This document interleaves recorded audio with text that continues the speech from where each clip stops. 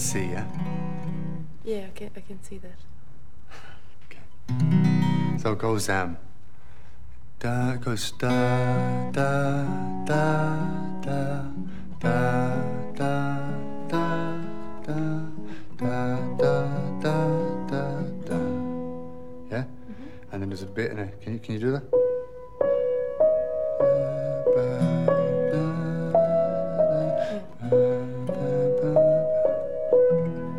Brilliant. And then there's another part that goes that.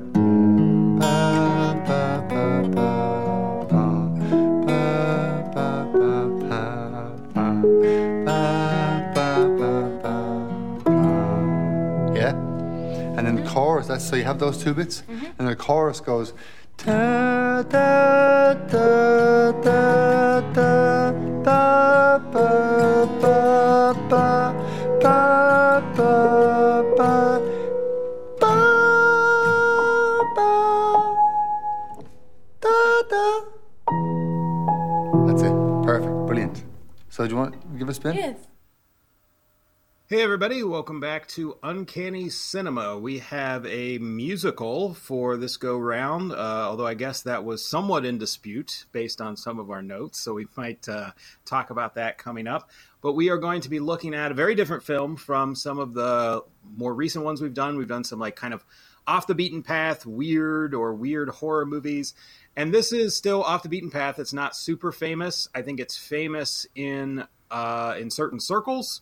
Very famous, I would say, in certain circles based on like awards and everything. But I think if you aren't a big musical fan or musical theater fan, this is easily one that would not have been on your radar. I myself had never heard of it.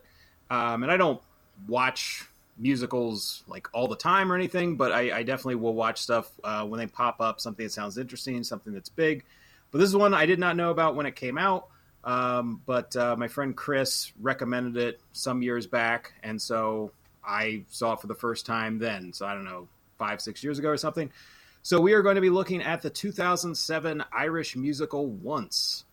It was shot on... Well, I'll dig into the production aspect in a minute. So we're going to look at Once, and I'll introduce our cast of characters here. So we have a couple people returning from some of our musical episodes, and then somebody else who's also a big musical theater fan. And so we have Chris, who you were on Pennies from Heaven. I think is your first and only so far, right? But then you have you've got a theater background, and you're a big musical lover, right? That's both correct. And Chris is the one who got me to see Once Upon a Time. And we have Carolyn joining us, who is a glutton for musical theater. Hi. Hey, Carolyn. And we have Jess, who has been on a number of our episodes, mostly for, like, fantastical stuff, I think. And is this the first, like, thing that's musical? I guess Don't Hug Me, I'm Scared. Shock Treatment. Oh, yeah, you're on Shock Treatment, and then Don't Hug Me, I'm Scared is technically a musical at times. Yeah, sure. All right. So we've got a stacked deck here for musical lovers. So as I said, this is an Irish movie. It was shot in 17 days. It had a budget of $150,000, which was largely funded by the Irish Film Board. I think they put up like 75% of the budget or something, as long as it stayed ridiculously low budget. And it ended up making $23.3 million. So, significant return on investment, although, still pretty low level as far as, Hollywood movies go, that kind of thing. And it ended up winning the best Oscar, the best song Oscar for its song Falling Slowly. And it had tons and tons of critical praise as a film, and then was later adapted into a stage musical that won 8 Tony Awards. So we will dive into this. The plot is very simple. The movie is like 80 minutes long, but it focuses on a struggling musician in... where is he at? I think Dublin. Dublin? Okay. Dublin. Yeah, so struggling musician in Dublin who's working as a busker, and a girl who is working the streets sort of like at one point she's selling like roses, another point she's selling like magazines. So I think she's kind of taking odd jobs. So they're both kind of like economically depressed to a degree.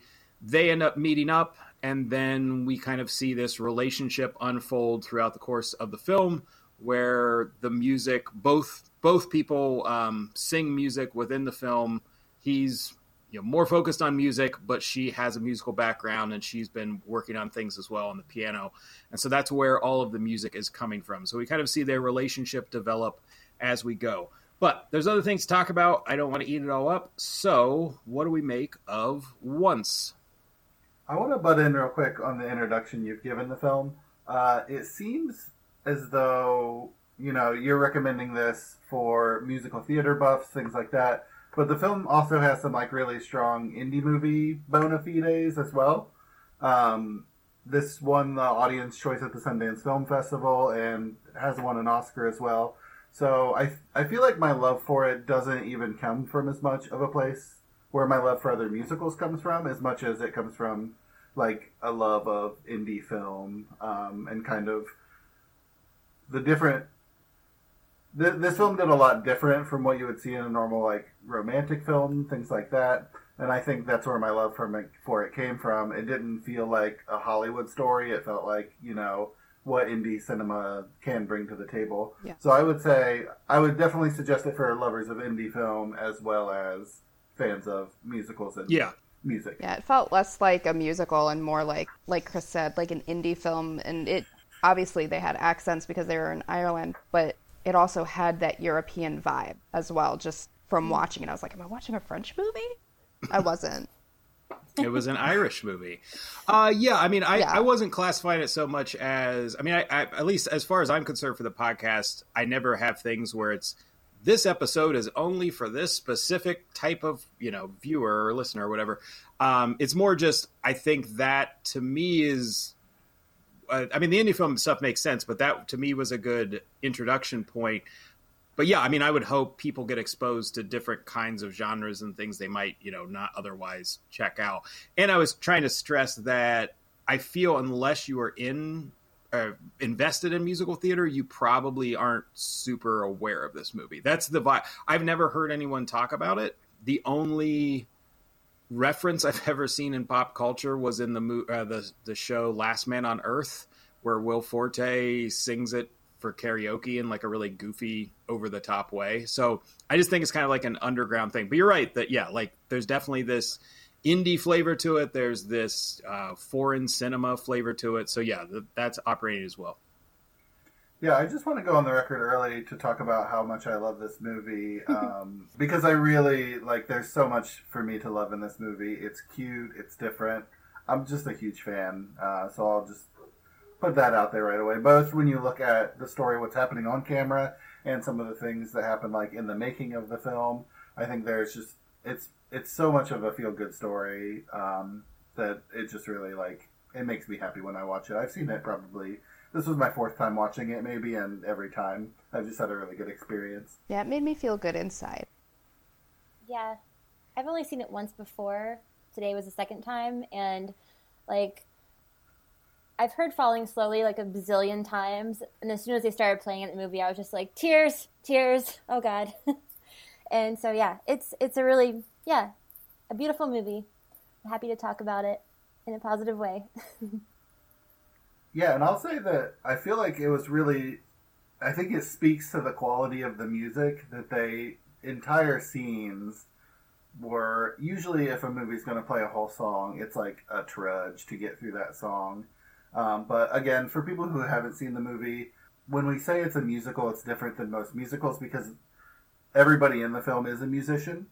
And they're playing the music in a real world setting, and it's not like a fantasy musical. So for them to be able to just let those songs exist for long periods of time and you're just kind of still invested in watching, I think it's really impressive. From the get-go, and I don't know if anybody else could have pulled it off other than the lead actor in the film, Glenn Hansard. He just, his singing voice and the amount of emotion he puts into the songs really like can carry me just staring at like a still shot of him singing on the street corner, which is kind of like something I would never believe that I would like in a movie, just like a still shot of something for 2.5 minutes. But it's just like really compelling music. I even noticed 2 songs play twice in their entirety in the movie, and no one really notices or minds because the songs are just pretty good. Oh, I noticed, and I was like, oh, heck yeah, this song again. Bring it back. Yeah, the 2 leads, it's Glenn Hansard, who has been in several bands, and he stars as Guy, and Marketa Erglova is Girl, and she's been in some bands since then, and she's done with him, and she's done like a solo career as well. But they were both working musicians, or at least I think he was a working musician. She might have been an aspiring musician at the time of this filming in 2006.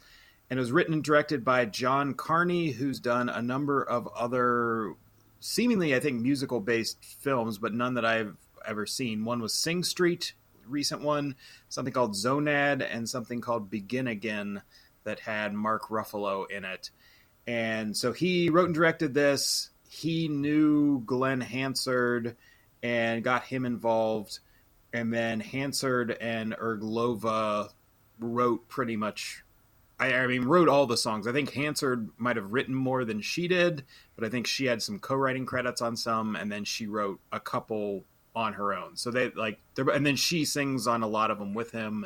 And John Carney, the director, was in the band The Faces with Glenn Hansard. Previously, he was a bass player for the band, so they were in a band together before the film went into production, and that's how they knew each other. So I think we'll dig into the music coming up for sure and talk about some of our favorite set pieces and some of our favorite songs and everything. But I think before we get to that, because that's kind of the meat of a lot of what's happening in this movie, I would say we could talk to some degree, I think, on the performances and what's going on. Because I think the songs probably overshadow everything, and rightfully so. But I don't think it's the only factor that's going on in this. So I just wonder what we thought of our 2 leads, Guy and Girl. As I said, they aren't given actual names and it's both in the script and in the film itself. You don't, they never call each other anything. So it's just kind of inferred that they learn each other's names at some point, and then it goes from there. But neither of these people are, like I said, they are working/aspiring musicians. Neither of them are trained or professional actors. Glenn Hansard had been in a small role in an indie movie called The Commitments, where he was in a band. And then Erglova had never been in anything else, to my understanding. And neither of them really wanted to be in film past this. I think maybe they popped up in a couple things, but that's not really their goal. So what do we make of that? Because this is not, we're not just watching an album, because these songs are great, and we will talk about that, but we are watching a movie. So what do we make of them as a couple and them as performers? I loved her immediately.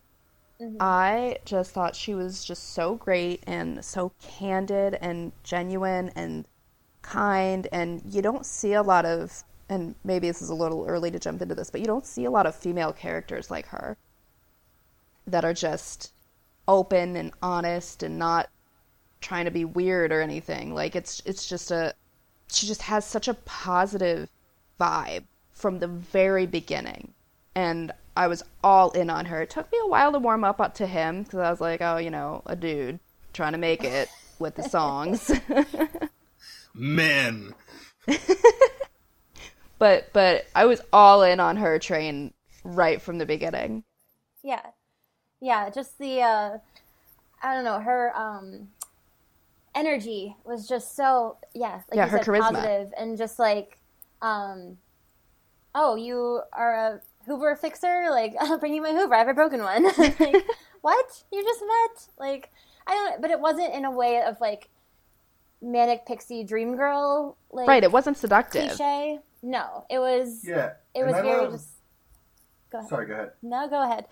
I love that she says something that's seems like it's going to be a little weird, and then he's like, "Oh, that's a little weird," and she's like, "No, this is who I am," and then they just she just steamrolls with an honest kindness. that you're like, oh, okay, this is who she is. Like, it seems like she's, like, when she first just shows up and she's saying some kind of, like, weird things, and he's being really awkward, but she's just like, hey, I'm happy to be here, I'm talking to you, let's do this. And he's, like, trying to make, like, small talk about how much money she's giving him and things like that. So he's clearly, like, a nervous person just trying to, like, nervously have a conversation, and she's just like, oh yeah, I've got a broken vacuum cleaner, I'll stop by tomorrow. Like, she's just, like, out there, and, like, and such a, like you said, it's always, like, super positive and super honest, and it's not, like, not a manic pixie dream girl. Like, she's just, like, a genuinely happy and nice person. When as it develops, she becomes kind of like a champion for him and, like, pushing certain things, and she she ends up negotiating a deal. They wanted, what was it, $3,000 for a recording studio for, like, the weekend, and he was willing to either pay that, knowing it's all I can do, or just decide, well, I'm going to give up on my dream again. Like, the movie kind of leaves it like we don't know exactly what he would go with, and then she just, like, barters with the dude on the spot of, she's like, that's a stupid amount. I want to pay you so much less, and I'm gonna. Yeah, she gets it down to $2,000. I know. And I think it's great because they don't do it like, it doesn't feel like someone's writing that character. It just feels like she's just like, no, I'm positive and this is the price I want, and I'm just gonna, ask for it nicely and get it. Like, it's not like, it's hard to explain without watching it, but it doesn't seem like they're, like, pushing it as, like, oh, here's a character quirk. It's just like, it's just who she is, and it just, like, runs through the whole film. Well, that's something that really struck me. I think this is the second time I've watched it. Like I said, they aren't trained actors. They're performers, at least to some degree, because they're musicians. So they would understand stage presence. They understand, wanting to look good in front of a crowd, in front of people and everything. But that doesn't always translate. There are plenty of musicians that aren't good actors or can't do anything else. What really struck me was that it doesn't feel like acting. It just feels natural. Like, there aren't, like, scenes built around moments. Like, even, like, great actors, if, Nicole Kidman or somebody's, like, trying to get an Oscar, and they'll have, like, a really gut-wrenching, compelling scene that might be amazing, but it's very filmic. It's cinematic. It's made to, like, make you feel, oh, this is a huge moment. Whereas this, I could see some people maybe accusing the film of being, like, meandering or whatever, or some people might even find it boring. It's possible. But I would say that I don't feel that way, but I think it comes off as very naturalistic, and it almost feels like we're watching a documentary. Like, that's to the level of acting it just seems like we're following a camera around with these two real people, and that the scenes have not been written in a way of, like, well, here's our really funny scene. Here's our really heart-wrenching scene. There's some, like, moments where things get pushed one way or another, but it's in the subtleties that you see in a documentary, and not that you usually in some indie films, I guess. But that's the thing that really struck me this time around was, yeah, it feels like a documentary. And then the low level of production quality of, like, it's shot for $150,000, kind of looks like it. They used a lot of natural lighting because then they didn't have to pay for lights. They were shooting in people's, like, apartments and people's friends' houses. They're casting their friends as extras. So it has this, like, Kevin Smith Clerks vibe. Better than that. It looks better than that. They go to more locations than just one building. But it looks better than that. And Clerks, I think, was made for $40,000 or something. So they're doing better around 15 years later, 13 years later after Clerks. But still, it has that kind of graininess, roughness, and so that adds to the documentary feel, I think. Yeah, I remember the first few times I watched this, it was, I'm going to get in trouble, watch out, a pirated copy of the film. Make sure the MPAA is not listening. And I thought that I just had a bad copy of the movie. It's so bad that it looks like someone, like, recorded it, ran it through a computer about 40 times, and then sent it out into the public. But yeah, I was watching this time on HBO, and it looked exactly the same as when I watched it on my Google tablet. Some scenes years look ago. better, like when it's broad daylight and they're outside. It's like, okay, this looks better. Yeah, I But want to make sure that when we say it was filmed with naturalistic lighting, we're not talking about The Revenant here. It was filmed with natural lighting with like old camcorders. Like the night scenes are grainy and out of focus. But that's But what I sort don't of gives care. it that European artsy vibe, I think. But the Yeah. wobbly camera, oh boy. That didn't get me like it got you. It made me Yeah, kind of I like didn't- physically ill. But I'm I'm old. sure it's there, but it didn't pop out to me as like it didn't Saving Private Ryan me. Well, I was like hopped up on too much caffeine and donuts, so my mind was already in sort of a fragile state. And then the camera was like, "Du-du-du-du-du," and it wasn't actually like, "Du-du-du-du-du," but the coffee made it seem like it was. And so Okay. I felt like I needed to calm down, and the music helped with that. Carolyn was just going through some things, as we're We're- finding out. Welcome to therapy. Welcome to therapy. There were some times where I had to like look away and just listen. But then I couldn't do that because then I couldn't read the subtitles. Yeah, I also used the subtitles because her accent, I couldn't. I It tried. took me a minute. Yeah, they all speak in English. She is Czech. Yeah, so she's Czech. So there are points where she's speaking in Czech. Sometimes it's translated. Sometimes it's not. It's not a whole lot. It's just like when she's speaking to her mother. But otherwise, she has that Czech accent. He has an Irish accent. There are other people with Irish accents. So, yeah, it's kind of a rough go for American ears without closed captioning on. So I had that And on.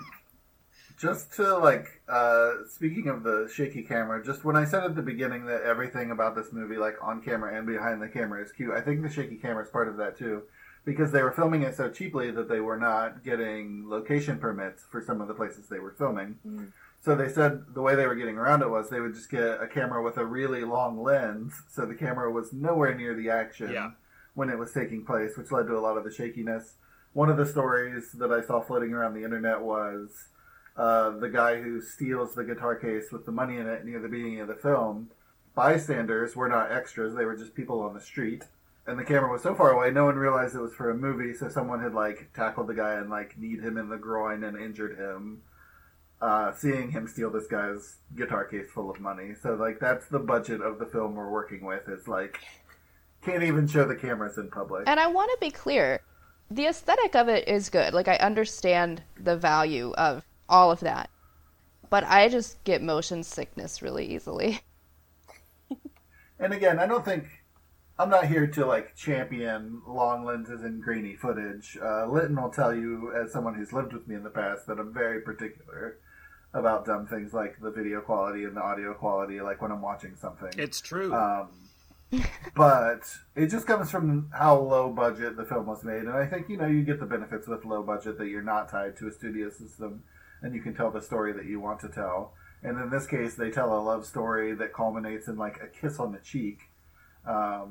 Which, again, everything's so cute in it that I just can't handle it. Well, and I think, too, like, there are some films, and there are films with, like, certain kinds of subject matter where having it be rougher, having it be more kind of like a shoestring budget works in its favor, as long as there's talent behind it. So we have the fantastic music that we'll talk about, and that is the driving force of this. But, they do a good job acting, even though they aren't professional actors, so that they make the story work throughout.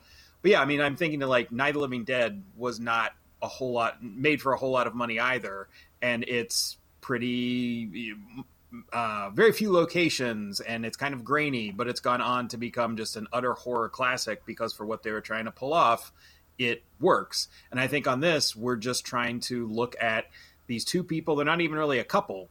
It's just sort of like this will they, won't they thing. And I think the fact that the movie's only 80 minutes, it's like 86, but most of that's, I think, credits at the end. So I think it's about 80 minutes. And so, I mean, about as lean as a movie can get. I think if this movie stayed around for 2 hours, even with the great songs, we would be like, I don't know, guys. But I mean, they're in and out, and they tell the story, and it's just like kind of a quick little thing between these two people, and then they move on, and they've left you with, you know, these amazing songs, and hopefully like being touched in some way, which Chris certainly has been. I have been. Me too. Yeah, I read somewhere that they, at one point, they were, like, the distribution model was just going to be, like, sell the DVD at concerts. Like, Yeah. so for that to win an Oscar is pretty impressive. That's how good the songs are. Well, and they also didn't just win an Oscar. They, Bob Dylan apparently was such a big fan of the movie that he got the two leads who, as I said, wrote and sang all the stuff. So Glenn Hansard and Marketa Erglova, he got them to open for him for like a leg of his tour. And he also got them to cover one of his songs in I'm Not There, which was like the kind of Bob Dylan sort of jukebox musical thing they did in the 2000s. So yeah, I mean, so they got praise from the Academy, they got praise from the Tonys, they got Bob Dylan. It was nominated. The album was nominated for 2 Grammys that year also. Oh, okay. It's as close as an indie film has ever come to EGOTing. If a film could win an Emmy, it's there. Yeah, they just recently adapted it to a Broadway film, which won a whole heap of Tonys. Like, the music has... as someone who watched the movie like 10 years ago, I still listen to most of these songs like once or twice a month at this point in my life. So, anything else we want to talk about in terms of like the acting or the story beats? I feel, maybe this is an unpopular opinion, but I felt like it started out kind of slow. Like, I really didn't get invested until they started really pushing for recording the music and getting it down. Yeah. Up until that point, I was just kind of wondering what was going to happen. Like, okay, we get it. She has a family. Okay, we get it. He misses his girlfriend, ex-girlfriend, whatever. Why are they hanging out so much? Are they going to leave their prior lives for each other? Are they going to just, like, sing on the street together? Yeah, you're describing why it's a compelling film. You got it. I mean, I feel it's pretty clear why they're spending so much time together. I didn't think that was in dispute. What do you mean? I mean, it is just that like... they're interested in each other. Yeah. I don't know. The movie hits the beats of, like, we're watching two people fall in love, and then they casually drop that she has a husband and has a kid and, like, definitely has this family already. And then, you know, he's still pining for his ex, and it's just kind of like, where is this going? Why are we doing this? Are we just going to watch people cheat on their significant others? Like, that doesn't sound fun and cute.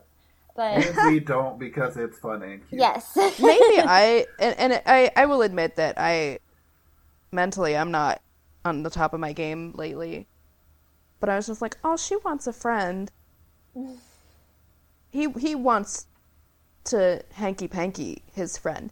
But I just thought that she wanted a friend until, like, later on. It was in the second half that I was like, oh, maybe she does kind of like him. And then, you know, the whole bit by the ocean. There's a bit by the ocean, everyone. Like when they're on the bus together and he's just like riffing songs, which again, one of that like country song he made up was something that was not scripted. He made it up while they were filming as a joke and they put it in the movie. Everything is cute. Like in that scene, if you look at her just like staring at him singing in the back of a bus, I think it's very clear that she is falling for him. She doesn't want to sleep with him. There's that scene where he propositions. No, I mean, so to speak what Carolyn's talking about, like, so he essentially propositions her, and she is like kind of hurt and offended, and I think the implication is that she is viewing it like, oh, that's, you just see me as just that kind of that's the vibe I get. But my overall read of the film is that they're people who are stuck in between. They're in a weird place, because Carolyn, you said like cheating on his significant other. She cheated on him, and they're broken up. So he's not with anybody. So that's she's in another city, and he's somewhat hung up on what happened, and some of his songs are about that, but they're not a thing. And then we find out that girl has a husband, but she also talks about that the husband is back in the Czech Republic, that they're distant both geographically and kind of emotionally, that he's older than her. And there's this feeling of like, does she even want this guy in her life? So I don't know. To me, I feel that both characters are coming from a point of view of they don't know where they're headed or what they need. And then you have the extra conflict of this guy is trying to head to London to like make a career in music. And so it's sort of he and her have the conundrum of, well, do I give up that chance to stay here with you? Do you give up your life here with your mother to come there with me? So and daughter. Well, he mentions bringing the daughter though. So I didn't assume she would leave the daughter, but she would potentially leave the mother though, because she comments on that. So to me, I think it's all about the in-betweens is what it's stressing. And just talking about the acting in that scene real quick, where he's telling her to come with him, like, and then she kind of brings up, well, would my mother come too? And you just see his eyes do something where he just like shocks back to reality of the situation from his fantasy. And I think it's extremely impressive for two non-actors to be able to pull off scenes like that so seemingly effortlessly. But yeah, that's what I love about the movie is like it's a slice of life. It's like very subtle but also very deep, and also, you know, it doesn't end in the way that you would expect a movie to end. They do not get together at the end. Spoiler alert. And I think it's such a bold choice and leaves like, I don't know, I feel like when you leave the movie you feel like the circle of the story is closed, but you also feel like you want more, and I feel like that's kind of like the vibe that they have in their own lives, and I am super on board with the super weird ending that's, you know, they both do what's right for them. I liked the ending, yeah. And I think it's really an ending that we don't, it's complete, but it's incomplete, and I think it's something we don't see like in a lot of movies. And I really like, I remember I watched it, I was just like watching it on a tablet laying in bed at like 2 a.m. I don't remember why, but like I was like, oh, I'll just pop this on to fall asleep, and then by the end I'm just like in tears staring at it, and then like staying up and thinking about what had happened in this movie like for the next hour, and I just never had that kind of experience with a movie before. So like I said, it still like, it brings me like such a happiness, but there's also that like kind of like bittersweet ending, and it just, it's like I don't know, it's like a good meal where there's like a lot of layers and you don't have them all at once, but it's not, it sticks with you, right? And it's not so much that it like makes you feel queasy or anything. Like you don't feel uncomfortable. I didn't feel uncomfortable really at any point in the movie. Like even there's a scene where she's walking through what seems like a not great part of town, and she's just chilling, like singing the song that she wrote, and it's really pretty, and I was not worried for her safety at all. And just the whole movie I felt safe, not safe like, oh, these are safe choices, but safe like this makes me feel good in my heart in what is a bad time. For you, the country, all of the above. Yes. Just the time. One other aspect in regards to their relationship, so people wouldn't know this unless they read some trivia on it or speak Czech, but there's a part where, so like I said, some of her dialogue in Czech is not translated. There are no subtitles. There's a couple points where she's talking and they do it, but other points she's talking to her mom and he's sitting there like the audience and not knowing what's being said between them, so she has to kind of relay it. Well, so there's one moment where they're like walking in a park or somewhere, and they're on the ocean. Okay. They're looking at the ocean. Cliffs. So this is when she like reveals off camera that she's married, and we cut into the scene like with him finding this out, which is kind of like an interesting way to do it. So like it isn't displayed. It's like we come in like 10 seconds later, which is kind of neat. And so they have a little discussion about that. He's a little surprised. And so she's just kind of like describing her situation. We've already seen that she has a kid, like a 2-year-old, is it a son or It's a daughter, right? Daughter. Girl. Yeah. Daughter. So it's like 2-year-old. There's one scene in which she just screams through the entire scene. That's how I remember her clearly. Go on. Well, so Realizing now that probably wasn't scripted. much of this was not. And so they're walking together, and at some point, because she's being hesitant, he doesn't just pose this to her out of nowhere, but she's being hesitant in like how she's talking about her husband and their distance and everything. And their relationship, our guy and girl's relationship's kind of been developing in some way. And he asks her, "Do you love him?" And she says something in Czech, and he doesn't know what she says. And then she just kind of like smiles or something, and then like pulls him off, and they like the scene kind of ends. So she said in Czech, "No, I love you." And Which you kind of can figure out.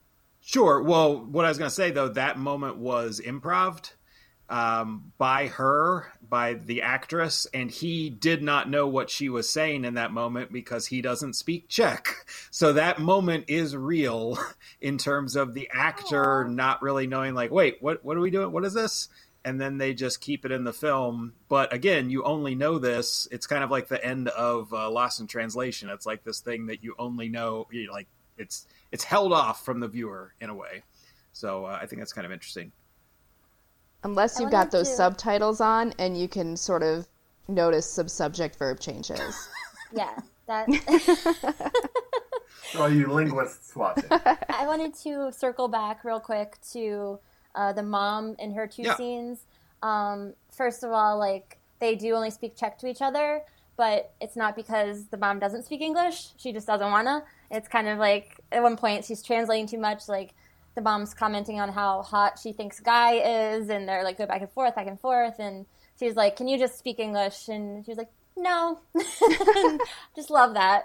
And then, yeah, the scene with the baby, when he is, is he like about to leave or something, and he wants to say goodbye. Yeah, he's trying to say goodbye, and he's like, I'll call or I'll send a letter. So and I the think mom doesn't really understand entirely what he's saying. Yeah, I think the crying baby in that scene just makes it all the more effective of just like what can we do here? Like, you don't know what I'm saying. They're like, we don't have a phone, we don't have this, and it's like, gah. So yeah, I thought it was effective, if not planned. Yes, agreed.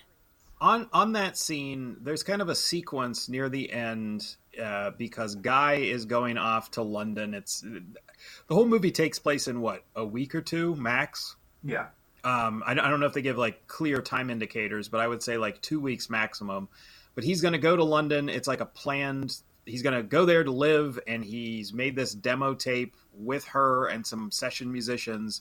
And so it's like they have kind of a planned end point of when he's going to go.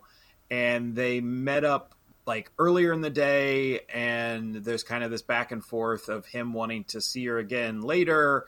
And she ends up like standing him up, presumably, or she gets busy or whatever. It's unclear. But then because her husband had just come in.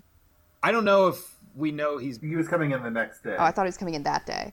No, she said she had to go get ready for him to come in. So I wondered, so then following that, he is like kind of wandering around, like, because she had been working out in like this kind of like courtyard area at points where they initially met.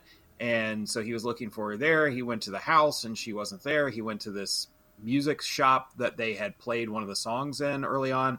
So he's like clearly going to the old haunts in this moment. And it just made me wonder, is she actively trying to avoid him?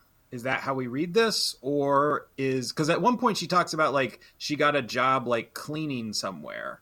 And so I wondered, is she just actually at a different job and she's not at one of these places he hopes he finds her at?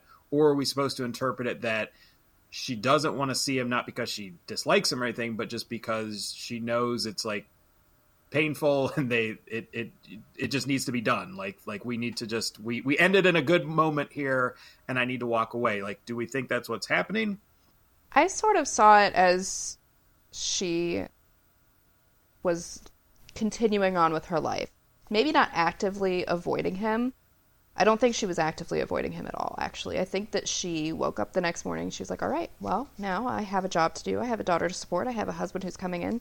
So I need to take care of these things. And yes, there will always be a part of my heart that's soft for him. But the fact of the matter is, this is my life and this is what needs to be done. And well, the reason I ask that's sad, but the reason I ask is not because, not that she wouldn't have her own life that she's living, but like for one thing, she does establish early in the movie that she goes to that music shop like to play piano at lunch, like basically daily, and then she's not there, and so that seems like she would be choosing to not be there for that reason, would be my guess, but I don't know.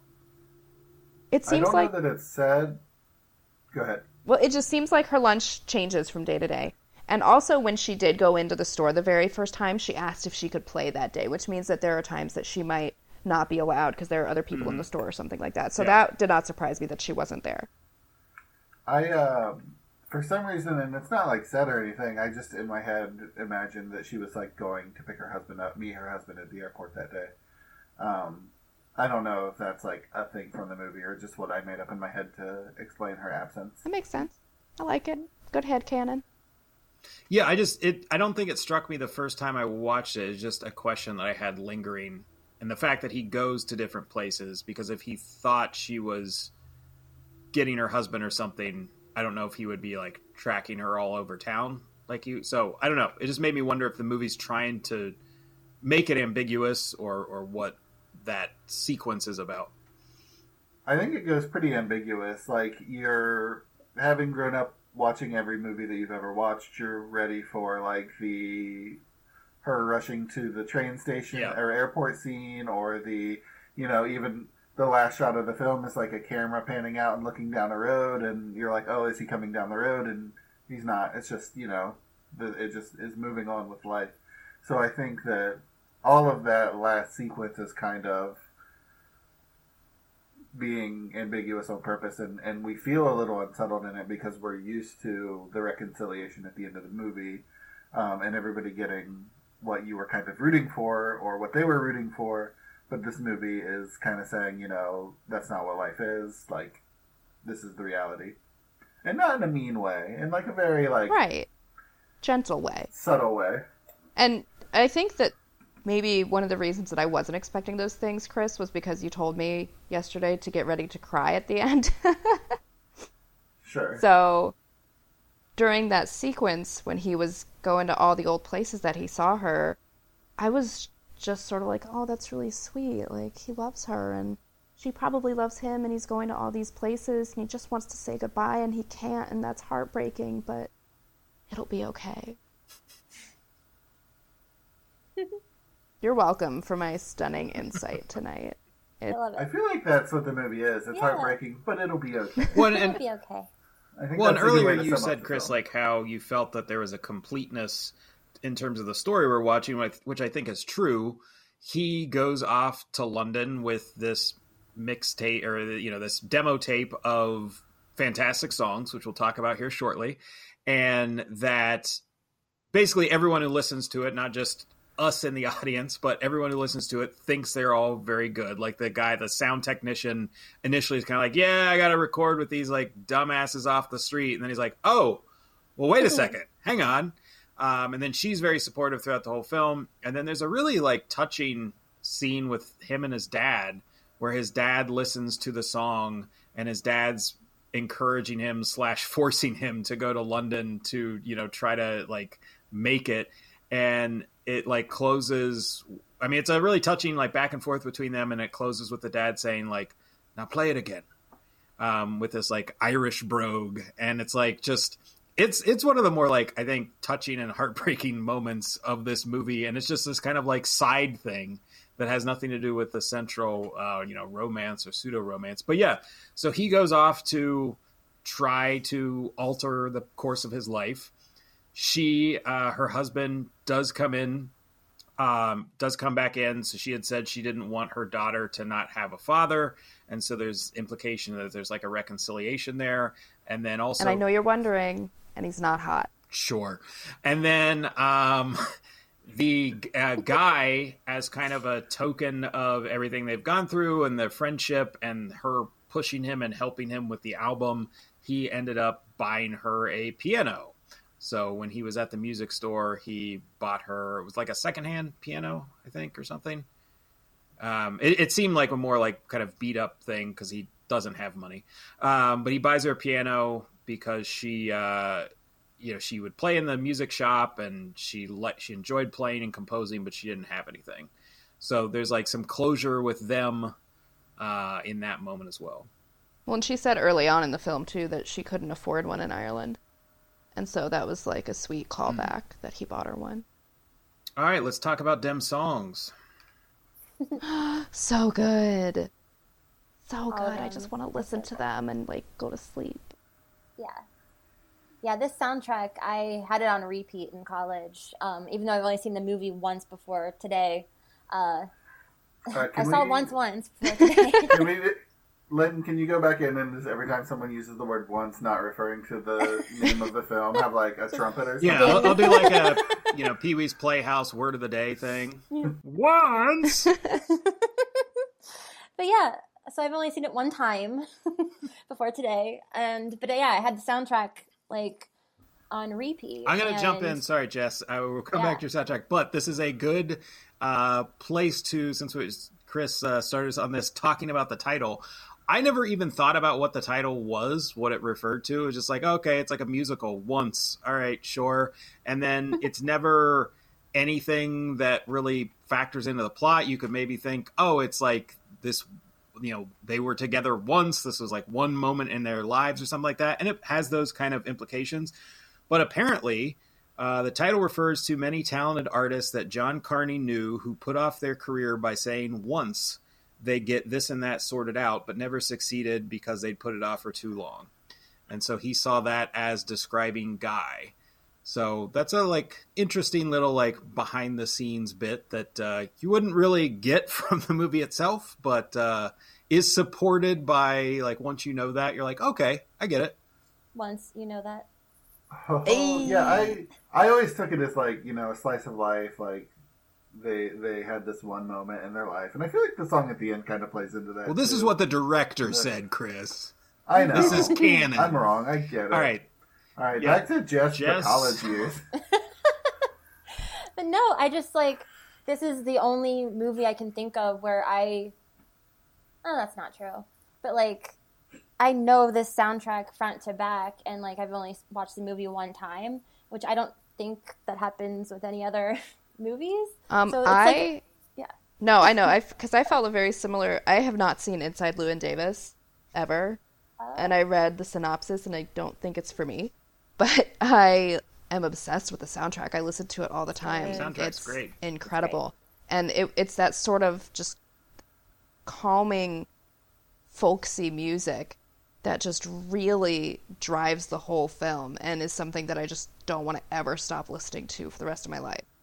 Once. I'm talking about once. I was talking about Inside Llewyn Davis, but then I switched to talk about once. For me, it's not the calming. It's the amount of emotion he pours into it. I'm a sucker for emotion in a non-musical song because I love it in musicals. And it's so plentiful in musicals, but you only every once in a while will come across, a singer in a band that is going to just scream his emotions into the microphone without being a screaming band. And it's just... I just feel the music when I listen to it, and I love it because of that.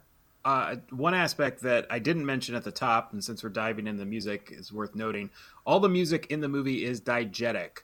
And what that means, if you're unaware, is that it's all within the world of the film and of the story. So, plenty of movies that you watch, there'll be songs that, it's on the soundtrack, a Tarantino movie or something, and all of a sudden there's this 50 song that hits.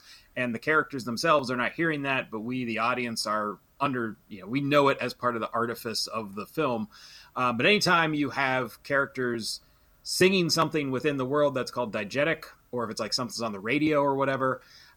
So everything in this is what we see the characters doing. So it's either Guy singing on the street or singing in when they go to record in the recording booth.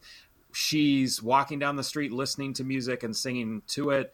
she sings at the piano. They go to a party at one point, and like everybody there is musicians, so they're singing little like Irish songs and stuff. So like there's all kinds of music that happens in the movie, but none of it at any point is okay, now here's the soundtrack stuff that these characters are unaware of. And I would argue that there are two songs that like feel non-diegetic when they're being sung. Yeah. But they are like couched in the movie in a real way. So like when he's watching the montage of his ex and singing, what's the song called? It's my favorite one. I can't remember the name of it. Is it Lies? Yeah, he's singing Lies. My favorite song from it. You know, up there, Tide was Falling Slowly, but I've listened to Falling Slowly more, so it doesn't hit me as hard anymore. Like when he's singing that one and we're watching a montage of his past relationship, and I feel like when she's walking down the street and singing her lyrics to that song, those are the two that feel more like a classical musical moment than the rest of the songs. I feel like a real life performance or interaction between people, but I feel like those two are kind of like soliloquies of diegetic songs that take on a different, more musical mood to them. So what are some of our favorite songs? Yeah, Lies is mine too. It's just so good. So pretty. This was my first time. Well, it might not have been my first time hearing a lot of the songs because a lot of the songs felt really familiar while I was watching it. But I like Falling Slowly. And I kind of dug that one with the synth beat. That they did in the recording studio. That one was kind of a bop. I do not listen to regularly, but when it popped up in the movie, I was like, oh yeah, this is in here. And I liked anything that her voice was on. I just thought was gorgeous. I like that one that they do in the recording studio. Is that Lies? That is The Hill. No. Or I like that one. when she's at the piano. Yeah. The one where Eamon's like, That's The Hill, and that's gorgeous. When your mind's she's talking about When Your Mind's Made Up is what Carol. Oh yeah, When Your Mind's Made Up, solid. Yeah. The Hill is the one that she sings like on her own at the piano and is hauntingly. Oh yeah, I like that one too. Yeah. Yeah, I like basically all the ones we've talked about. I mean, I would say that like all the music in the movie is good. There's not a point where I'm just like, oh, this song sucks. It's like it's at least like, oh, this is pretty good, or this is like, you know, works within what they're trying to do. But yeah, for me, I listed like 5 that stand out. So The Hill, where she's at the piano. When Your Mind's Made Up is the one where he and the band are really getting into it, and that's when the recording guy's like, oh wait, this guy's Bono. This guy's good. Should be a corny moment, but again, the movie's so sweet, it just like pulls it right off. That moment, I loved that moment. Lies is the one where he's kind of like reliving some of his past with the ex.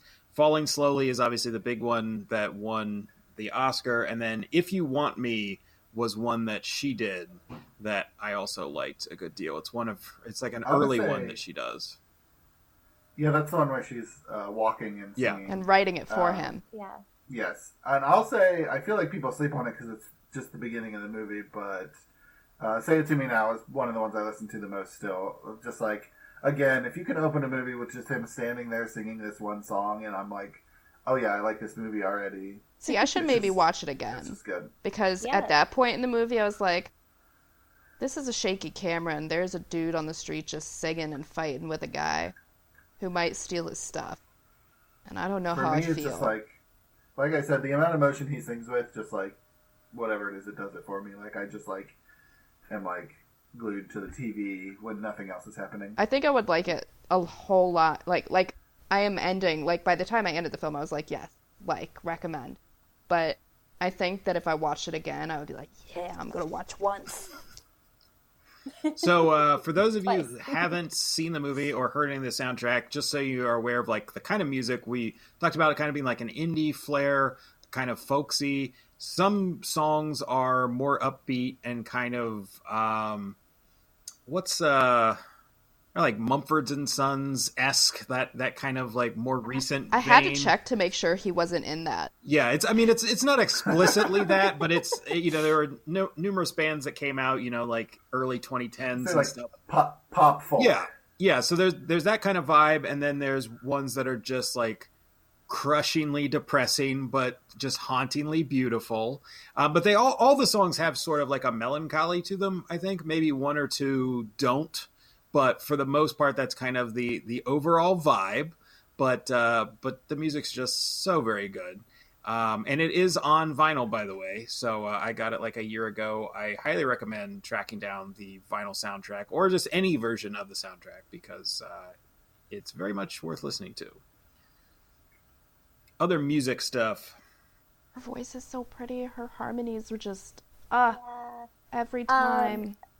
Since, if we can pivot really quickly to how Falling Slowly won the Oscar that year. Yeah. I just really love, and I forgot this happened, but like when they won and they went up to give the speech, like he gave his little thing and then she was going to talk and then they started playing over her. And so she didn't get to say anything. And so they go backstage and they're just kind of like, okay, that happened. And Jon Stewart was the host. And he was like, hey, we're going to commercial. Do you want to just come out here and say stuff to the audience? And so she got to go back out. Didn't realize they were actually still filming. And so she got to like give her speech. And it was so cute. I love her. She's the youngest non-actress to have ever won an Oscar. Wow. Wow. I love her.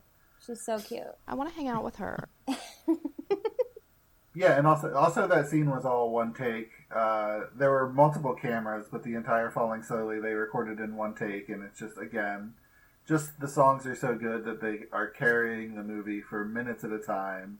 Nothing but the songs happening, and of course the actors like kind of doing their little interplay as they go along. But it's just so cute, guys. It's I don't so know if I good. said that yet. That's another scene, too, that could have been so cheesy and just failed hard of like any time in a musical where they're like, I'm going to teach you the song. And it's like, now I know it perfectly. But like, Yeah.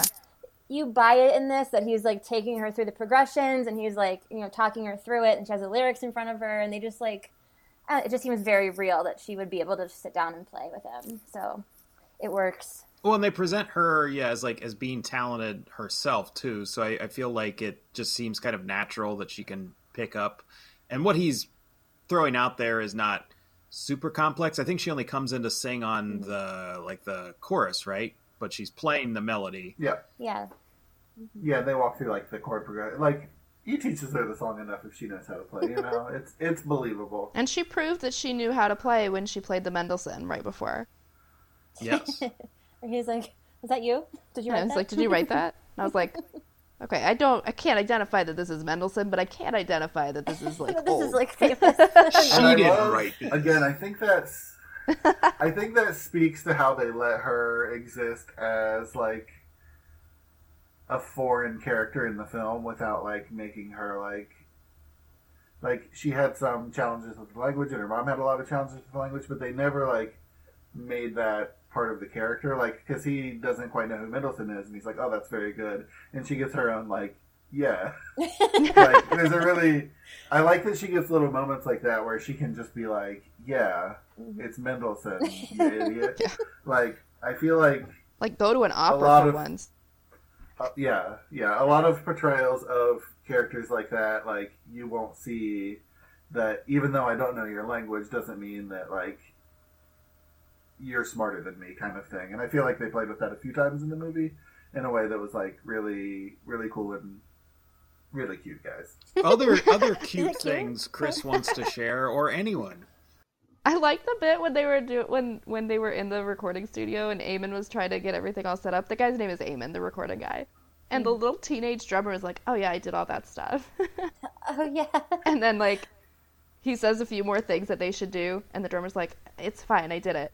And then he goes, because you need a microphone to record the sound.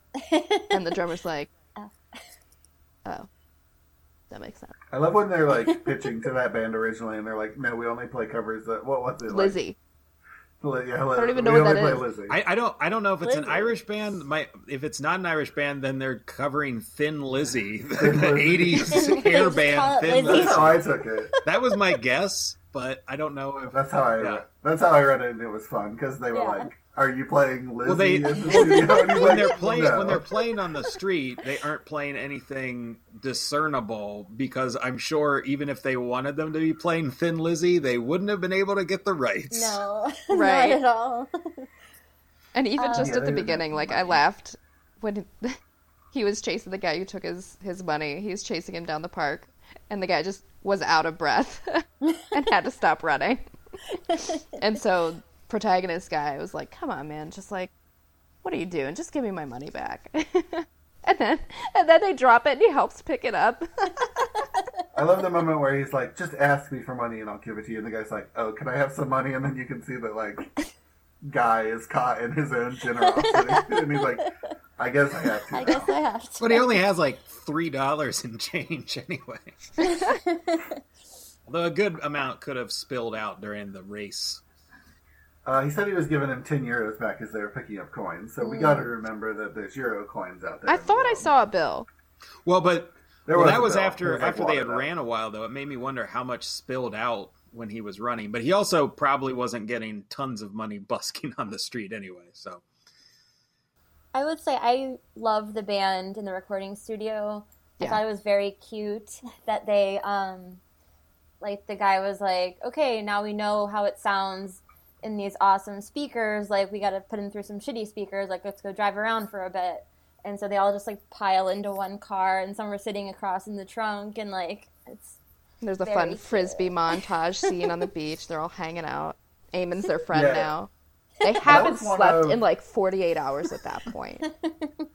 That was one of the things that got me most on my first watch of the movie was that whole sequence in the recording studio, because, like, I feel like we've all been involved in, like, artistic endeavors, and there's just, like, it just had, like, a certain vibe about it that you rarely see. Just like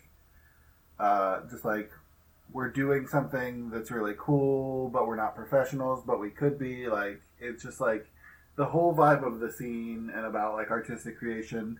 I'm gonna go way off book here and talk about, like, when I was reading The Adventures of Cavalier and Clay by Michael Chabon, it was the same thing. Love. Where you rarely get that, like, that breakthrough artistic performance, like, vibe, like, told as a story. And I think it's such, like, an exciting thing to watch unfold on film, because, again, we rarely see it. Usually, if I'm watching a documentary about Johnny Cash, he's, like, singing in a studio, and then all of a sudden he's famous everywhere. But this, we're just seeing, like, the seed of this artistic adventure, and we're seeing everybody in the room kind of realize at the same time that they have something really neat going on, and it's just, like, it just gives me a lot of feelings for whatever reason. No, I felt the same way. Yeah. And also, they just met those guys on the street. Like, they weren't even a band. Yeah. They a bit of backstory. So they keep calling one of the guys Timmy. And it's because they were all obsessed with South Park. And so they were, like, missing watching South Park.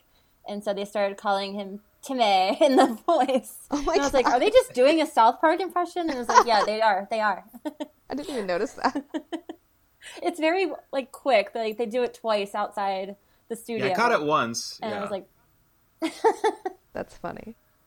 And then just to continue the cuteness off camera, the couple in the film actually falls in love during the filming of the movie, and they had a relationship and a band for a few years afterwards. For 2 years afterwards. For 2 years, they were in Yeah. a relationship. And they still, I think the band still performs sometimes, but I might be incorrect. Like, they still have a friendship to this day, though they let their relationship run its course. Yeah, I think they're on good terms, but yeah, they were like a duo as a band, or might have had like a backing band, and they released a couple albums outside of the soundtrack, and that was maybe the last one was like 10 years ago or something. And then, And if anyone's looking for that, it's under the band's name was The Swell Season. yes, and then he went on to do other things, and she did a couple solo albums, but it looks like she had stopped some years back. I mean, she's been married, she's had at least one kid, maybe more. So I don't know if she's just performing what she's already, recorded, or if she's still working on albums and that kind of thing. But yeah, they did have a relationship that started following, like once they went on the press tour, though the director thought that it might have been kind of like forming during shooting. Which I think makes sense if you were watching, like, as two non-actors, they're Yeah. pulling off some pretty big emotions there. So I think if you read those as, somewhat based in a reality where they are falling in love, it makes sense.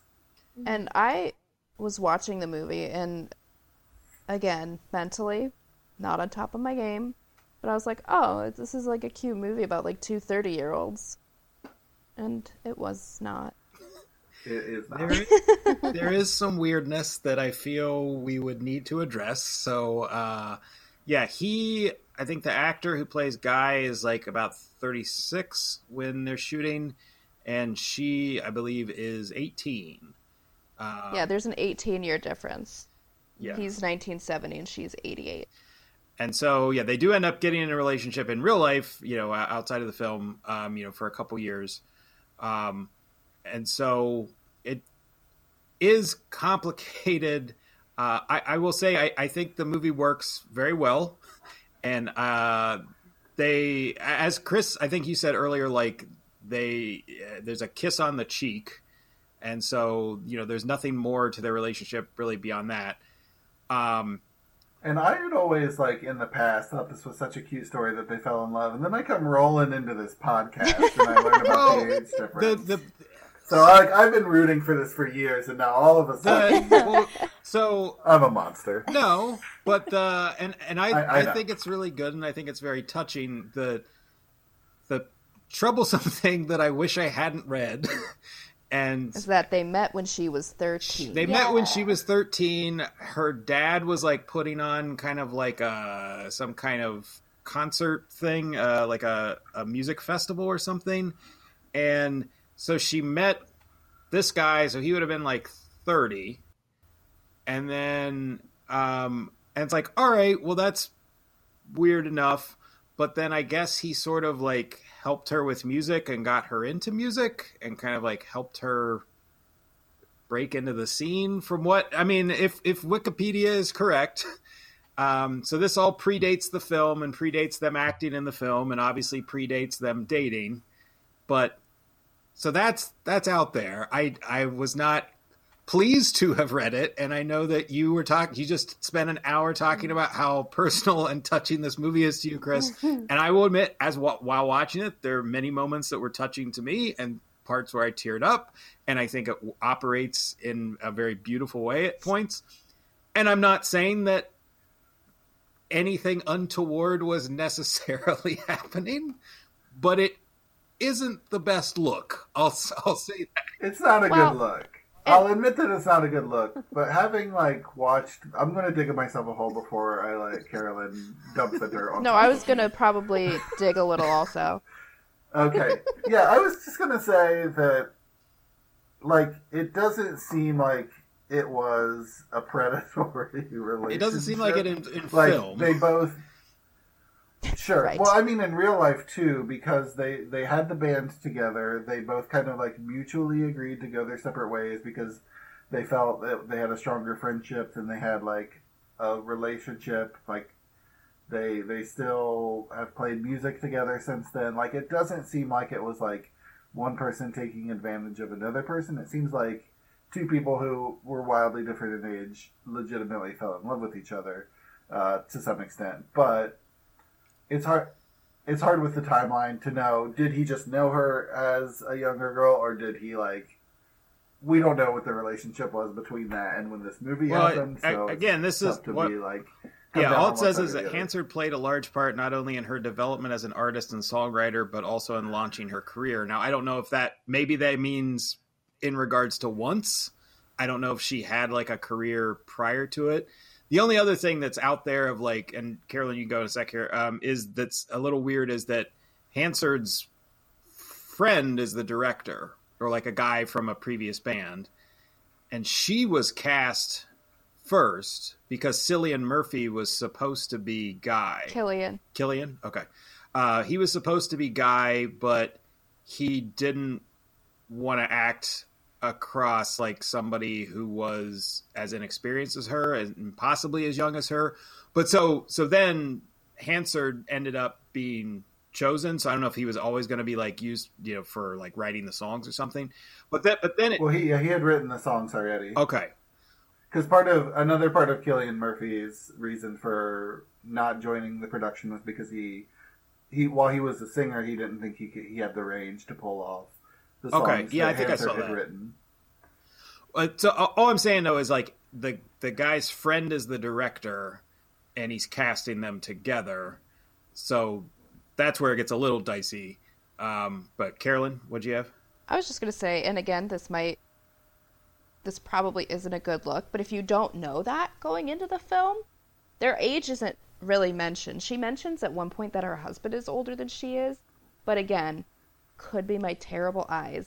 I genuinely could not She tell. carries herself older for sure. Right. And I would say in the world of the film, there's no problem at all. Right. But knowing that they were a real life couple after is where it gets kind of wishy-washy. And it was a great thing for me until just this week. Well, and one of the reasons that I feel bad saying that she carries herself well is because that's a really slippery slope and like sort of one of the huge issues with big age differences and being like, oh, she's so mature for her age. Like, ooh.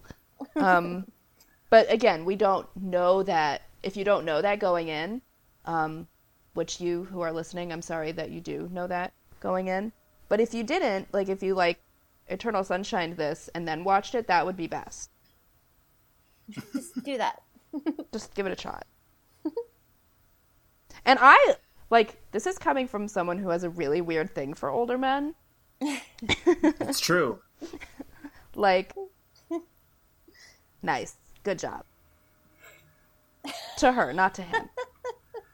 Like, it's creepy when he does it, but it's cool when she does it. See, Chris, I'm digging too. This is bad. Okay. You're digging deeper than tough anyone right now. because it's a very adorable situation with some very damning consequences on the back end of it for society. Well, and I would also say, like, there's no smoking gun. We don't know anything. We don't know, like, this is horrible, that we have evidence of this or that or whatever. Like, it could be as innocuous as possible because the age difference is still a factor. But yeah, there's some like aspects that I was not aware of. I knew from having seen it before, I remembered that she was younger than him. I remembered there was somewhat of an age gap. I knew that they had been a couple, but when I was like looking up some information on them solo, that's when I saw that they met when she was 13 and that he apparently like kind of helped her musically and stuff. So I was like, oh, okay.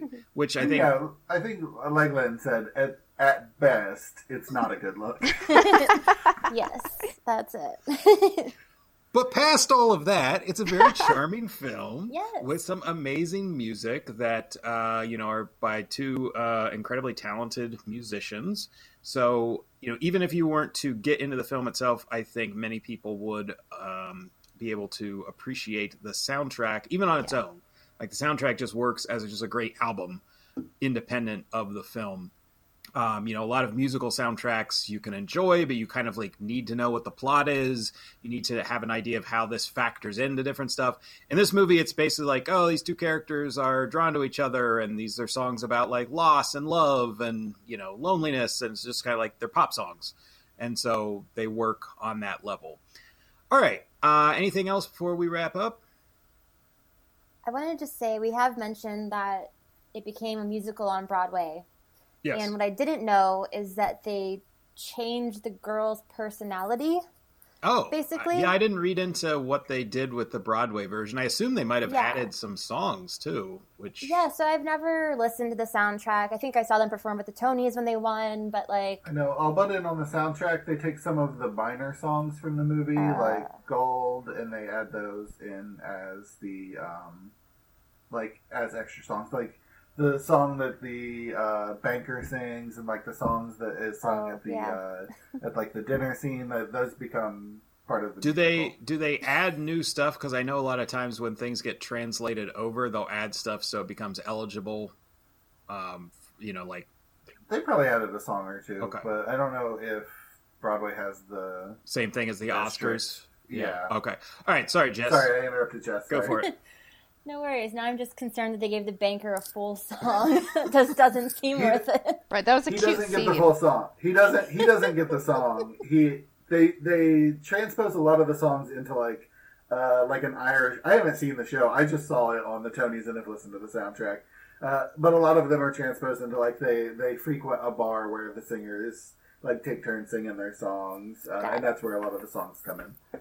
So yeah, I was reading an article earlier today that came out like on the 10-year anniversary of the movie, and it was just like looking back at 10 years of Once, and they were talking about the musical and how basically they felt like they needed to adjust the girl's character to play better on stage, which makes sense. Like, she's kind of, I don't know, quiet in the movie and just like a little, you know, she's this beam of light, but she is very kind of introspective, I think. Mm-hmm. And so they made her like a loud, brash lady in the musical. And I haven't heard it, but I know that Kristen Milioti plays her, who I love. But I'm like, that She doesn't won even the sound like Tony, a I shot. think. Yeah, I'm like, that doesn't even sound like a part that she would play. So I don't know what they mean by loud and brash, but yeah, it just sounded weird. And I was like, I don't know if that works anymore, if they change her personality that much. So I'm interested to listen to it and see what I think. I mean, it beat Newsies that year.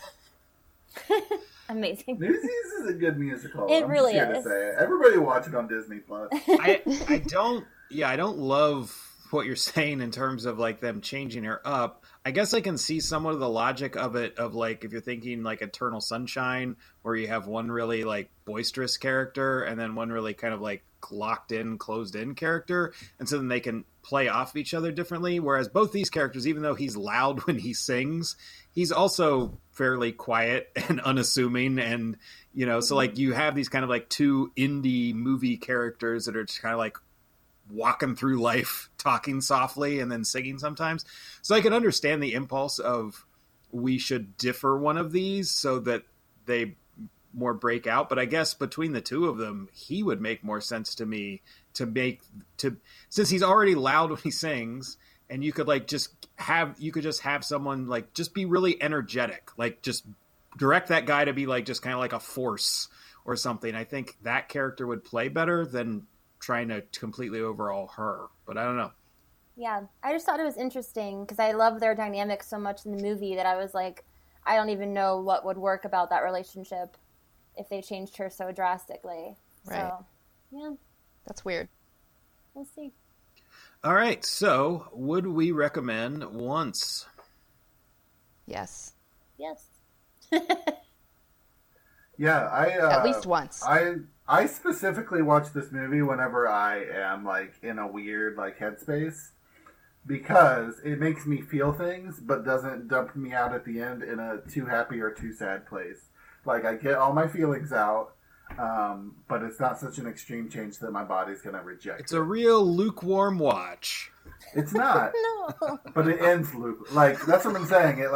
It makes me feel things very strongly, but doesn't at the end try to like force me in one direction or the other. It's like you can go whatever direction you need to at the end, Chris. It's fine. And that sort of actually goes back to what I was saying before about how it's sort of safe. It makes you feel safe inside. Like, you go into it, and however it plays out, the way that it goes, the way that it ends, you don't feel threatened or forced one way or another. You just feel like you are watching a safe movie with kind music. But you still feel. I do. Right. But like you feel like... And you said it earlier, like, it's not safe in the choices it's making. Right. It's just like it makes you feel safe. Right. Yes. So, Carolyn, a recommendation for you? Oh, absolutely watch it. Yeah. And if you don't watch it, like, at least get the soundtrack. I respect that. Yes. Jess? Yeah, I'd say I definitely recommend it, especially if you're a fan of like the early 2000s indie folk rock sound. Watch it for that. I would say this